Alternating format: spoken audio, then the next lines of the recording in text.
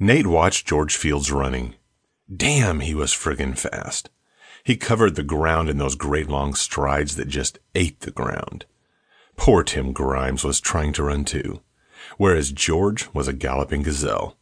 Tim looked like a maddened bull blocked from his goal by 3 men who were in his way. George sprinted to the end of the field. And Tim, well, he was trying to tear the head off one Nate Turner. Nate forced 2 steps away to the side as the maddened bull threw off its stumbling blocks, Nate's teammates, and Nate's arm fired the ball.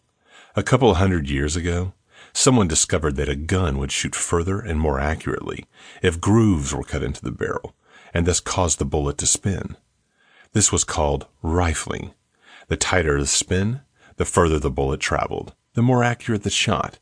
This was also true with a football. Nate's spin would have made the Winchesters proud. It was tight and fast, and it flew over the head of Tim Grimes, who was now too close and going too fast to stop. While Nate made history, he could only see the white jersey with the word Grimes, followed by an extreme close-up of a clump of grass that tried to enter his face mask and tickled the end of his nose.